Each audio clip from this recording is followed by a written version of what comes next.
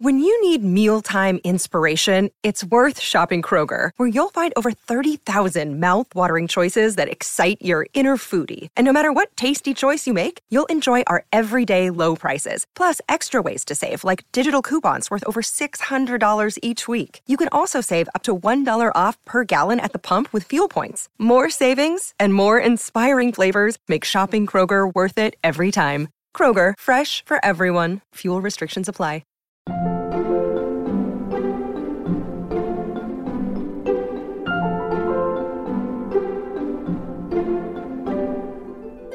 What I love about editing is that you get to dip into different people's voices as an editor and kind of help them craft their vision. You know, if you wanted to be your own creative voice, you'd have to be a director. Like, you shouldn't be an editor, I think. Welcome back to Working. I'm your host, Isaac Butler. And I'm your other host, Karen Hahn.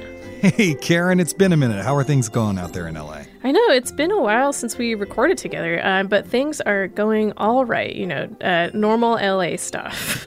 Oh, yeah? Yeah, are you aligning your chakras and finding a guru? Yeah, I'm getting really into crystals. Amazing. So whose voice was that we heard at the top of the show? So that was Stacey Moon, an incredible editor who most recently worked on the Nathan Fielder show, The Rehearsal, and the film Honk for Jesus, Save Your Soul. It's been a while since we've had an editor as our guest on the show, I think. So what interested you in speaking to her particularly? Well, I'm just a huge fan of her work. She's also worked on shows like I Think You Should Leave with Tim Robinson, which is one of my favorite things to come out of Netflix ever. She's also worked on Portlandia. She worked on The Chair, Moonbase 8, and the list just goes on and on and on.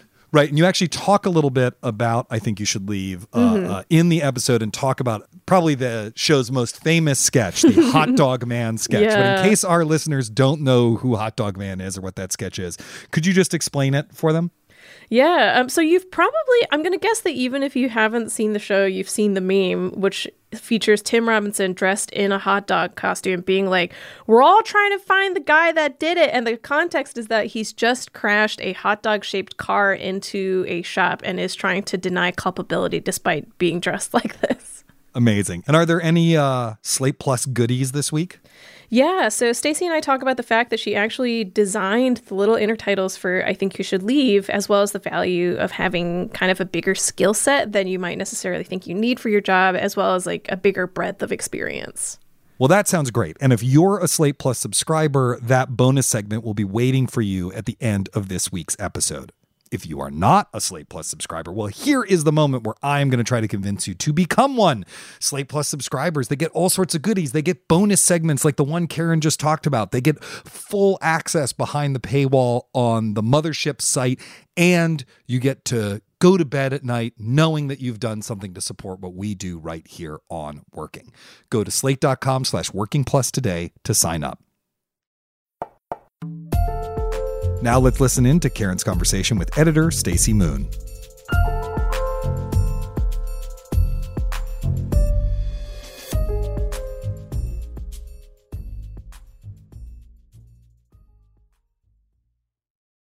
Hi, Stacey. Thank you so much for coming on Working. Thanks so much for having me. There are a couple things that you've worked on that I think are very in the discourse right now. The first one being you worked on the show, the Nathan Fielder show, The Rehearsal, and then you also worked on the film Honk for Jesus, Save Your Soul. And I wanted to start talking about The Rehearsal, which for anyone who hasn't been watching the show, the premise of the show is like Nathan Fielder sets up these environments in which people can rehearse upcoming moments in their life. And you worked on one of the episodes called Apocalypto. And I wanted to ask, working on a show like this seems like kind of a unique challenge because it's almost more like a reality show or a documentary in some sense. How does editing an episode start? Like, where in the process do you come in, and what kind of discussion do you have jumping into it?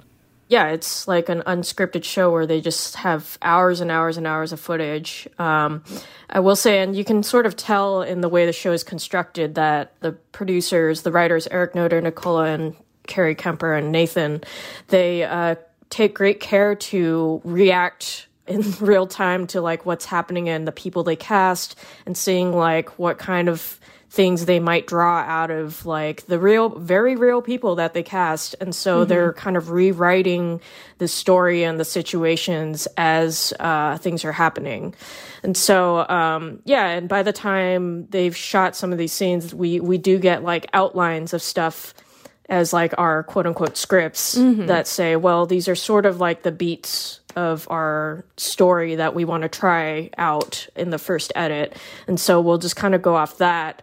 But also, you know, as an editor, you just kind of have to watch everything. You know, whenever Nathan's standing there with a person, could be like an hour of footage, and you just kind of have to take good notes. And if anything else happens that's interesting that they didn't anticipate, which is like most of the show, you kind of like try to craft a different version of what they were, you know, from what they were thinking. To be like, well, you know, I know this scene was supposed to be about this, but, you know, this is more interesting, or maybe this is like the thing we want to latch onto. And the first cut is very, a little more difficult, I would say, than like most shows, because you're not going off of a script where you're like, well, this happens, this happens, this happens, right. And you can sort of craft around that. And it's in scripted editing, it's more about how do you best express a scene that you already sort of have an idea of what's happening to these characters. Whereas with Nathan's show, it's like, well, what's the most interesting idea or theme, or like what's the weirdest thing that is happening with this real person that's like a fascinating, like very human moment or character trait. And we kind of like, that's the starting point. Yeah. So I have, I guess, a two-part question following up on that. The first is, how much footage did you actually have to go through for your episode? And the second part being, it almost sounds like in that sense you have a little more freedom over crafting the episode, because if you as an editor spot something that you think would really change a scene, it's kind of up to you to be able to massage the narrative into a sort of different shape than the outline might necessarily suggest. Is that right? Yeah, you know, like the show really taught me to think more like in terms of writing. It really felt like writing more so than like a lot of shows where you kind of have to think really, really hard about how it connects to the entire scope of the show. And everything that, you know, I did episode 5, so there are 4 episodes prior to this, and sort of like letting that kind of play into, you know, the scenes that I have in my episode. It's like, oh, well, you know, he did something like the last episode that might be interesting to see play out here in a certain way, etc. How much footage we had to go through? We went through a lot of footage. I mean, in the house, it was like 24/7 RoboCams, 16 angles. Wow. And our assistant editors were so helpful in that endeavor of just like, we had to organize a lot of that into like kind of like character beats or story beats almost, where it's like, okay, it's 24/7 hours and hours of footage. I don't think they ran the cameras at night when they're sleeping, obviously, right. So not like fully that. But like whenever people were doing stuff in the house, it's like, okay, well, we need to categorize like beats that would be helpful to our story. Is like, okay, where are moments with Nathan and Angela like having a conversation, or like where are moments where that might be interesting that are like moments of tension between the two. And those are things that we would categorize separately into like different sequences. Yeah. And I was curious how much, if at all, you talk to the editors of the other episodes, and how, I guess, divided the work is, or how involved you are in other episodes, and kind of mapping out what has to be a coherent arc over the course of the season, even though it's different people working on each one. Yeah, definitely we're talking to each other for sure about like the series as a whole. And this show, it was fairly easy to have like one editor do like different episodes and keep it kind of isolated in that way, instead of having multiple editors like jump into each episode. And our process was that we would assemble an editor's cut. It's called the first cut, and you know, show it to Nathan, and Nathan would come in, work on the episode with each editor, and then we'd screen the episodes with everyone. the other two editors, and Eric Nicola, who is one of the writing producers who is here in the edit with us. And then we would all discuss the episode and like give feedback as much as we can about what we think is working, what's feeling weird, what's feeling, oh, that feels kind of like disingenuous or fake maybe, or like maybe this feels too engineered or something. Like we did have that problem sometimes where people would say real things and we would think, well, that's like, that feels like not a real person would say that. and it'd be like, no, it's that's actually what they said. And we fight very hard in the edit to like make sure everything had that authenticity, I guess. And then usually, you know, Nathan being as like smart and like astute as he is about everything, he would be able to kind of keep track in his head, like the bigger picture details of what works in each episode. And I think he was kind of like the linchpin of like seeing that the whole vision of it like worked all together. And he'd be kind of like the guiding light of like when we're just kind of in the weeds of the footage, you know, going, is this moment interesting? Does this like beat of their conversation have anything to do with anything? And I think like Nathan and Eric were really good about being able to say yes or no to things that we would like find and come up with. Yeah. Speaking of like being able to give feedback about an episode, I'm curious what your philosophy is towards editing in that sense, or like your sense of ownership towards editing. Because for my book on Bong Joon-ho, I talked to his editor Yang Jin-mo about working with him. And a lot of what he was saying was sort of like making sure that what he does ultimately serves the director's vision. And I wonder how much of a push and pull there is there for you in terms of on paper, that is kind of the role. Like you are crafting a story to fit what the director thinks, but at the same time, it is still a creative field. You are still giving input on this, if that makes sense. Like it's still something that you have some responsibility or shepherding for. Yeah, I think what I love about editing is that you get to dip into different people's voices as an editor and kind of help them, you know, craft their vision and like bring that to fruition in the way that they see the world. And I think Yang Jin-mo is totally on the spot that, you know, as an editor, you're always serving the vision of the director. That's you know, if you wanted to be your own creative voice, you'd have to be a director. Like you shouldn't be an editor, I think. Like that said, I you know, obviously I take a lot of ownership and pride in my work, and able to bring ideas that kind of fit within the language and the vision and the vernacular that the director has and wants. And that said, I think my relationship with the director is totally different depending on who it is. It's like you kind of have to, you know, listen very carefully and very hard, especially if it's a new relationship, and try to see where you guys fit into each other as working partners, and see kind of what works best to get the best thing for the film or the show. And you kind of have to like bring some amount of humility, I think, to be able to do that well. And, you know, and it's something I'm developing still as like someone who's only been editing for, you know, less than a decade or whatever.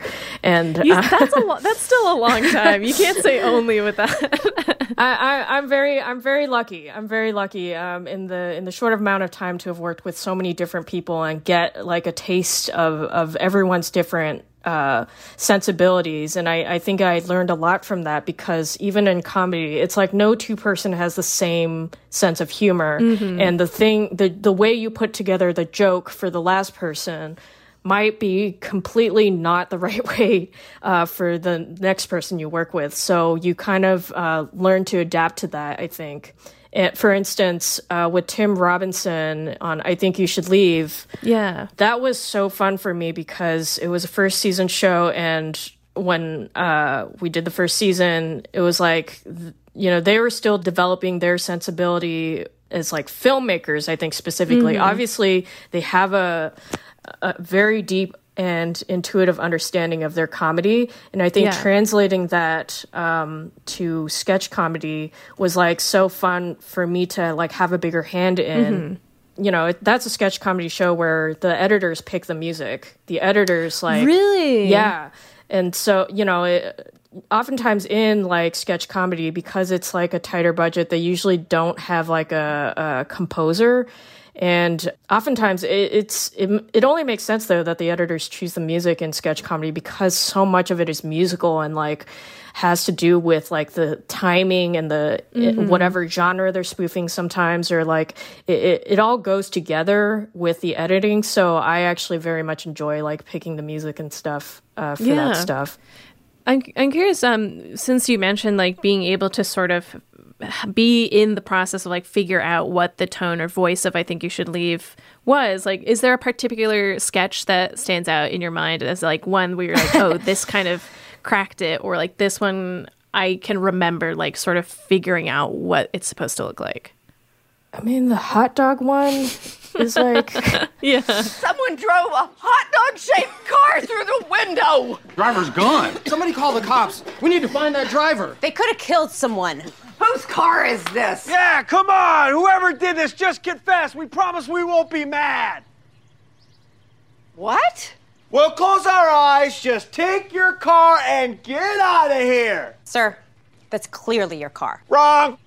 In some ways, the setup of it is very classic, like something you might see on SNL, the way it's set up and stuff. But I think it kind of like really goes off the rails in terms of, you know, these sketches were written to be very long. And sometimes part of the joke is how long it is. And so we spent a lot of time going back and forth about like, well, how long should it be without it becoming like the most absolute annoying thing in the world versus how long can we be or like repeat a certain phrase or a joke or come back to a thing and have that be funny how many times he says something. And I think the hot dog sketch was great in that he has this like extremely long monologue at the end that while he's like stealing suits from the shop.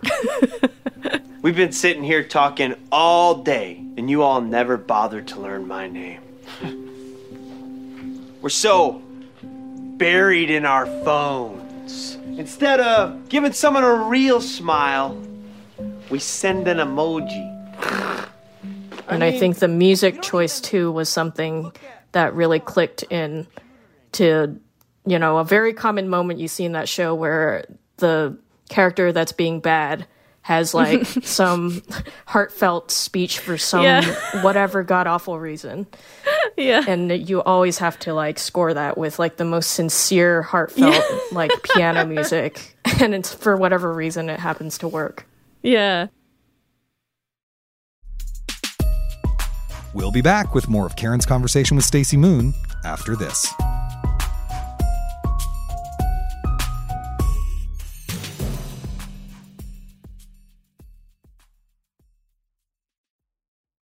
What's the best way to learn a language? Immersion, living where the language is spoken and using it every day in everyday situations.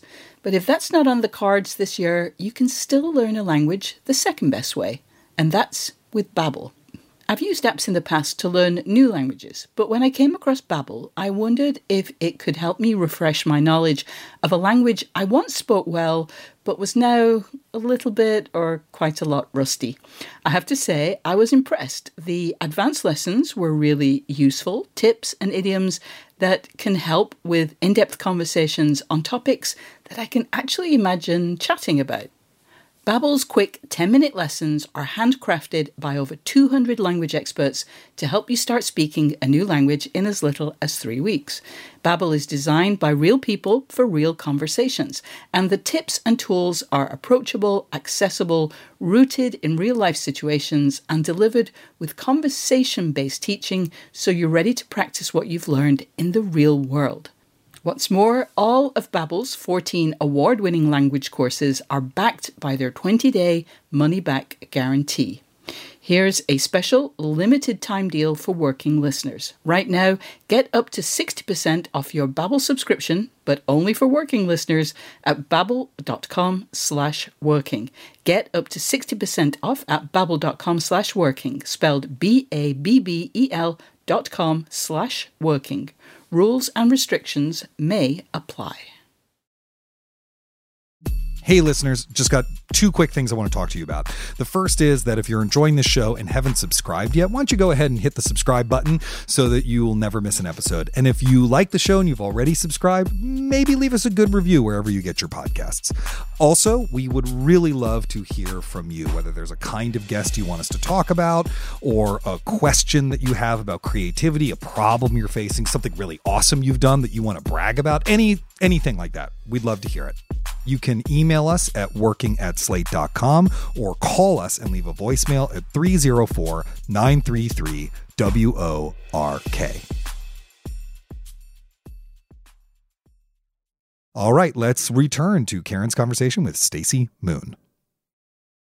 Another thing I want to talk about, editing is obviously so crucial to, I guess, both of these shows that we've been talking about, The Rehearsal and I Think You Should Leave, because the edit sells so much of, I guess, the awkwardness of these shows and the awkwardness of what's supposed to be funny. How would you say, like, or are there any other examples, I guess, of like moments that you think really came together in the edit, or things in general that you think of that help sell these kind of comedic moments? Yeah, well, it's interesting because I think on Tim's show it's very different from how the awkwardness lands in Nathan's show. Yeah. In Tim's show, because it's like a scripted sketch comedy, a lot of it is like, usually you can rely on leaning into the timing that Tim gives you for his cadence and the way he's acting. Oftentimes, you know, he's playing against everyone else and you can really rely on him to bring the awkwardness.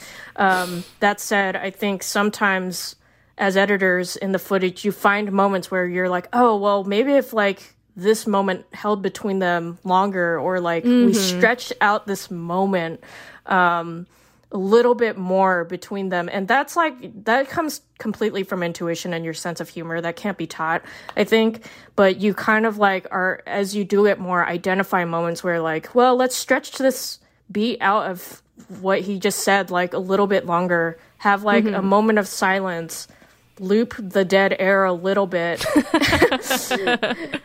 go around the table and see how everyone's reacting. Like a classic moment of that is probably the hot dog sketch again, of where camera pans over, you see Tim in the costume for the first time, and then everyone's just staring at him for like the longest moment. And, you know, that's something that, you know, maybe it played out a little bit quicker and more naturally, like in real time, but you do want to like go around and see everyone's faces. That's a classic example of a comedy beat, I guess, that you make in the edit. Whereas like in Nathan's The Rehearsal, you know, he stresses a lot on just letting things play the way they were shot. And I think part of that is that we don't want it to seem edited. That's very important to selling the reality of things, is like it has to be in real time. So he often hates when we edit the pace within a scene to fit something. It's almost never done except to like, you know, unless we're really like aching for a shorter runtime or something. We almost don't do it and try to hide it as much as possible. For instance, the conversation between Nathan and Angela at the dinner table where she brings up Apocalypto. Yeah. That was pretty much in real time. Like, I can't say that I did too much to the pacing of that conversation as an editor to net the awkwardness of that conversation. Yeah. It literally was, I could not believe, I fell out of my chair when she first said that. What's your favorite movie? I love the movie Apocalypto. Have you seen it? Yeah. I think Mel Gibson makes really good movies. Oh yeah, it's a classic. Yeah, he's one of my favorite directors. Right. I like his camera technique where he floats. He's a little, I think he just said like bad stuff about Jews and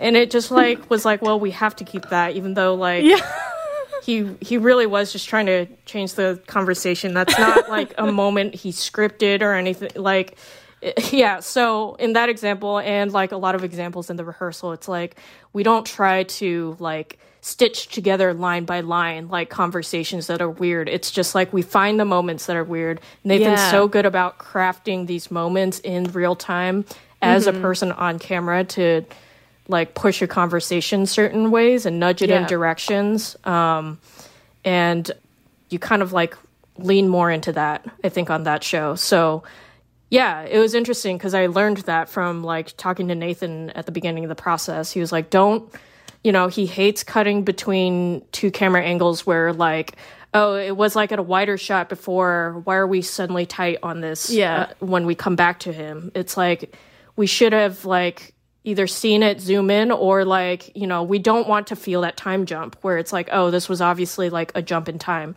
And those were like some of the more like technical rules that we talked about, more in terms of like preserving the realness being as important as like awkward moments. The apocalyptic thing, again, like insane. And then like the ending with Miriam, like all of these things are still so like shocking to me. Yeah, even though it's been like a month since I watched. That said, like sometimes in the editing, we obviously like have to, craft a story so we're not like just leaning into every genuine moment. Otherwise, it'd be super boring, So like there are times where we'll just like insert ourselves, and I think you see that like if you go back and watch it. You see where we've like stitched something together or like, and I think the show is very open about this. Is you should suspect anytime there's VO. Like he's such an unreliable narrator. Like you should like pick out those spots where he's telling the story of what happened and then it cuts to something happening. Those are always like suspect. And hopefully we try to do it in a way where it's like convincing enough, like that it's within the tropes of reality television or like a documentary where, you just kind of take for granted what the VO is saying and is telling you as truth. And so, I think we utilize that a lot in that show of like selling an idea or selling that something is happening when it's not, or something is happening when, or someone feels a certain way when, maybe they're not, or maybe, you don't know. For real, like the full context of things. And I think obviously the show's a commentary on that in a big way. So let's talk about the movie you just worked on, Honk for Jesus, Save Your Soul. Can you talk about the difference between editing a movie and editing a TV show? Yeah, I think I because I was from TV, I definitely had a little bit of an insecurity going into like this big film.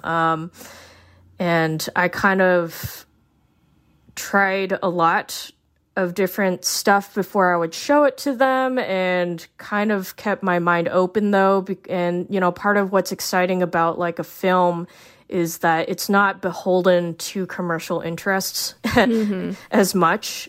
I mean, it still is, obviously, when you have to make the money back in a big way. Yeah. But it's a little more looser where you don't have a network breathing down your neck about stuff. And it's not as like a controlled environment where it went through so many different like hands and drafts and like green lighting processes to get there. And you kind of want to like... The best thing to do for the film is to trust the director and trust the vision of it and know that it's not beholden to any other language other than what the director feels and wants to develop. And Adama's, she was like a first-time feature director. She's directed shorts before. And so it was a really fun process to kind of like figure out the things that worked for her and her sensibility as like a filmmaker of like, well, how long do we want to like stay on this line, or like how long do we want to hold on this person, and like what does that mean for like the bigger picture of the film. So the process is different, for sure.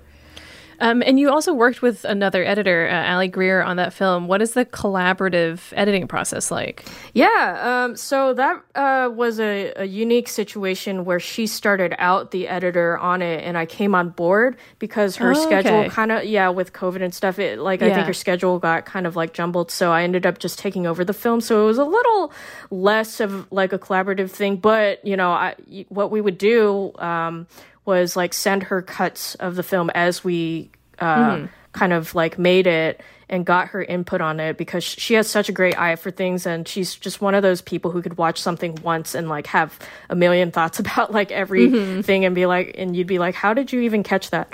And she just won an Emmy, by the way, for Barry. Yeah, she's amazing.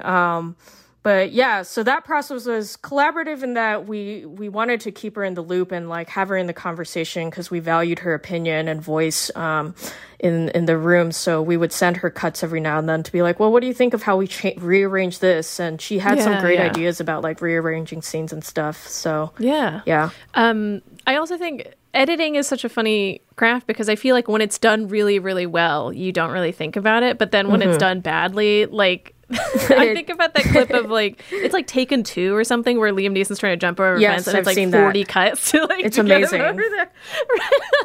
Yeah, I mean, I very much stand by the philosophy that like if you're doing a good job as an editor, you're not drawing attention to yourself. You're drawing the audience into the characters and the story. And the moment you start doing something fancy with the edit that feels like it's more about, look how fancy the editing is, that is fraught, I think. You have to really think it through and know what it gives to the film itself. On the flip side of that, if it's bad editing, it can really be a number of things, I think, going on, and is more subtextually revealing of what's happening with what the shoot was in a way, kind of like you watch The Room and it's all about the subtext of what the hell happened on that film set, and sometimes it can't be helped. As an editor, you just have to own that you committed to something that where the footage turned out to be a little dicey, and you just do your best to get through it. And it's an unfortunate position where oftentimes the editor is the first person blamed and fired. Right, yeah. I do think, I think on some of the editors I truly, truly admire and think well of, and I'm certain that like some of them have been fired, from the biggest films just because of whatever reason, something not working or, and it's more often than not out of their hands. Right. It's like they're getting. You gave me something that's like unworkable. At like the you same gave me half of the jigsaw puzzle. What do I do with this? Exactly. At the same time, it's never ever a good idea to blame the footage. Yeah. In the room, and I think that's also a good practice. Is like as an editor, you have to be kind of a therapist and soothsayer. In the room to be like, that's a tough skill to cultivate. Yeah, and I think everyone has their different approach to that part of the job of just being the voice in the room that says everything's going to be okay, even when it's not. Yeah. So I think there's sort of an obvious element to which is like if you're working on a group project and something looks bad, like everyone has a little bit of a hand in that. But I'm curious if you can go a little further into what you mean when you say like when you see a bad edit, it suggests that the problem is kind of bigger than that. When you see a bad edit, it means you're taken out of the story for whatever reason, right? You're like, why are you cutting there? Or like, what happened that you have to cut to all these bad moments? Or, something sticks out about the moment. It's a right.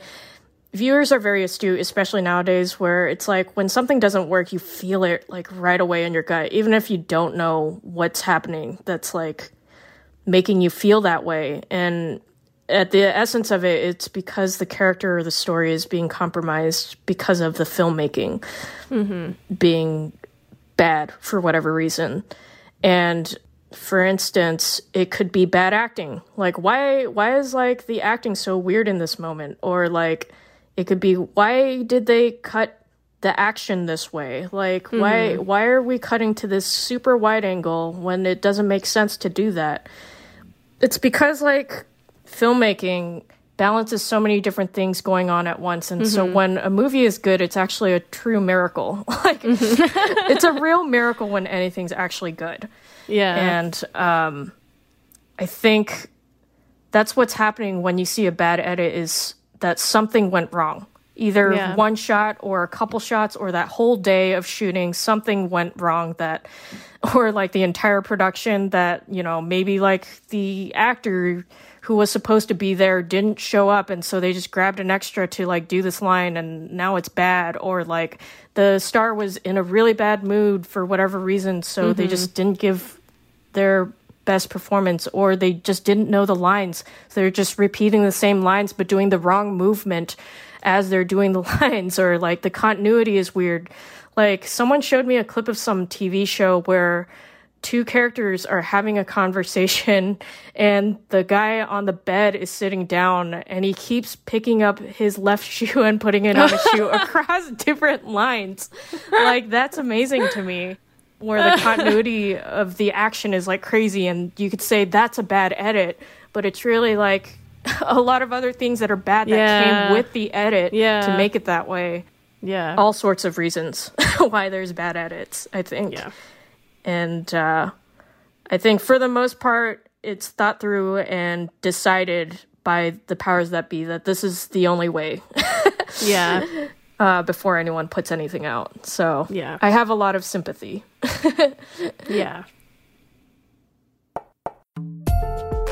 This has been so wonderful. Thank you so much again for coming on our show. Yeah, thanks for having me, Karen. This is like so awesome, and I love your writing. I'm such a fan of you. Oh, thank you.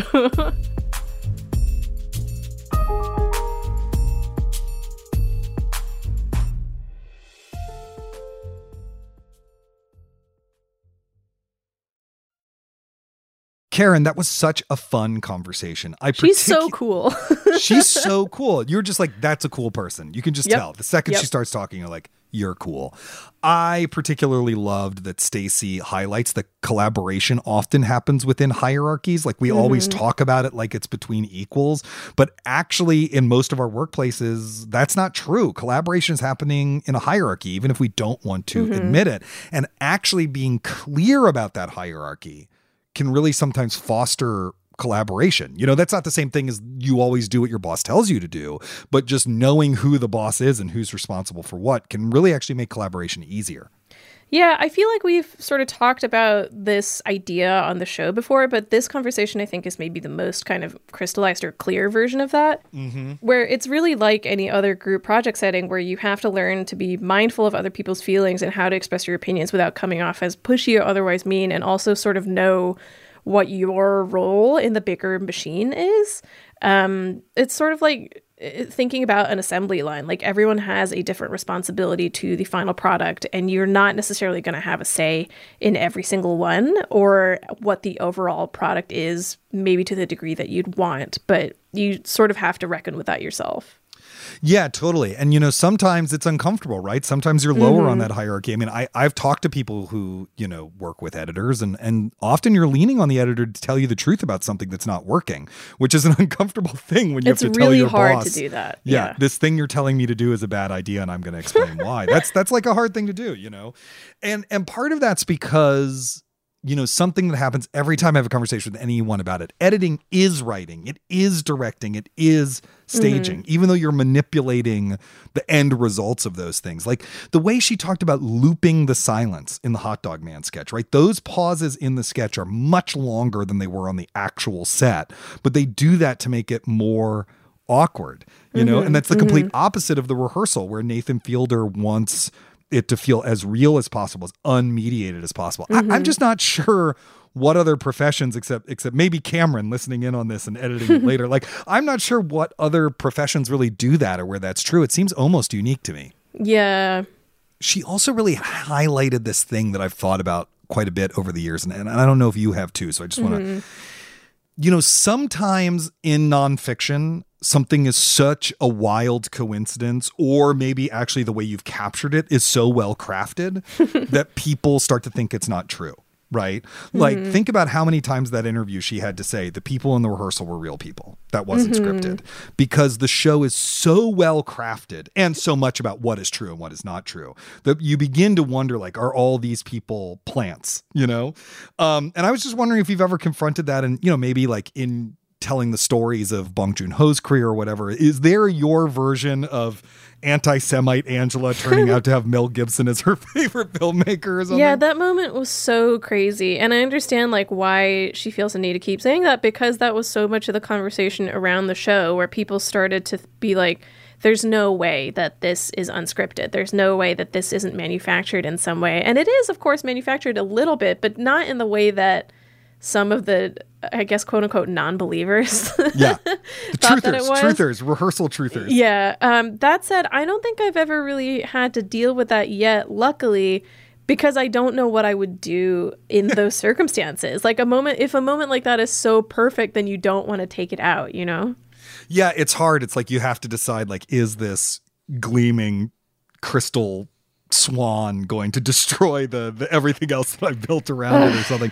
But I don't know. Also, but it's so funny, like, especially a lot of the things that have happened with the previous presidential administration and its fallout. Right. Like, everyone's been like, this is so on the nose. If I were writing a movie, I would never do this. And it's like, it's real life. Like, it happened like this. Real life is often on the nose. I mean, did you ever do storytelling events? Like, did you ever do a thing where you got in front of a mic and told a true story of your life to like a crowd of people at a bar or whatever? I did ASCAT. Okay. Yeah. But not, So I used to there was a short-lived period of time when I got my MFA and I was like, I'm going to be a storyteller. That's what I'm going to do. And what I learned was that I worked so hard on crafting the writing of the story that I was going to deliver that people didn't believe that they were authentic or true or real. And I actually went on a storytelling show where the gimmick is that one of the people is lying in their story. Wow. And my story was 100% true and everyone thought I was lying. Wow. And a friend of mine who's quite good at that kind of stuff was in the audience that night. And he said, yeah, you fucked up because you prepared too much. He's like, when I do these events, I pretend to stumble over my words, and I actually like work in fake roughness because people need that to believe it's true. And it just blew my mind. Yeah. It really, like, I understood nonfiction on a new level after bombing at that event. And speaking of bombing, I loved your conversation about bad edits, and it immediately made me go look up my favorite bad edit, which is that scene where Aidan Gillen enters Bohemian Rhapsody as John Reed. Do you know the one I'm talking about? They circulated it on Twitter, and it's a scene where you see it's like a legendary example of bad editing. Yeah, so like the two scenes that I think people leap to immediately with bad editing are that one and the basketball scene from Catwoman. But if you haven't seen the Bohemian Rhapsody one, it's just Aidan Gillen enters and he sits down at a table and he starts talking. But every time anyone does anything, it cuts to a reaction shot of every single other person in the scene. And while I was Googling it, because I wanted to joke to you about it, I found an interview where someone asked the editor about it, like a video podcast where he asked the editor about it. And the second they mentioned it, he was furious. Like you could see how angry he was. And what he said was there were a lot of cooks in the kitchen, right? They were trying to change the pacing of Act 1 of the movie. It was all very last minute. And he just didn't have enough time to go back through that one scene and fix it. And he knows it's not good, but the rest of the movie is. He won an Oscar for it. He's proud of, blah, blah, blah. And it really drove home that thing that Stacey was saying, that like when you see a bad edit, it is often because there's some other completely different thing that has nothing to do with the editor's job. And they're just trying to work around it. Yeah, it's like you get hired to do a job and then none of the tools to properly do it. Totally. Yeah, I did love your conversation about bad editing. And of course, editors are as obsessed with clips, badly edited things as we are.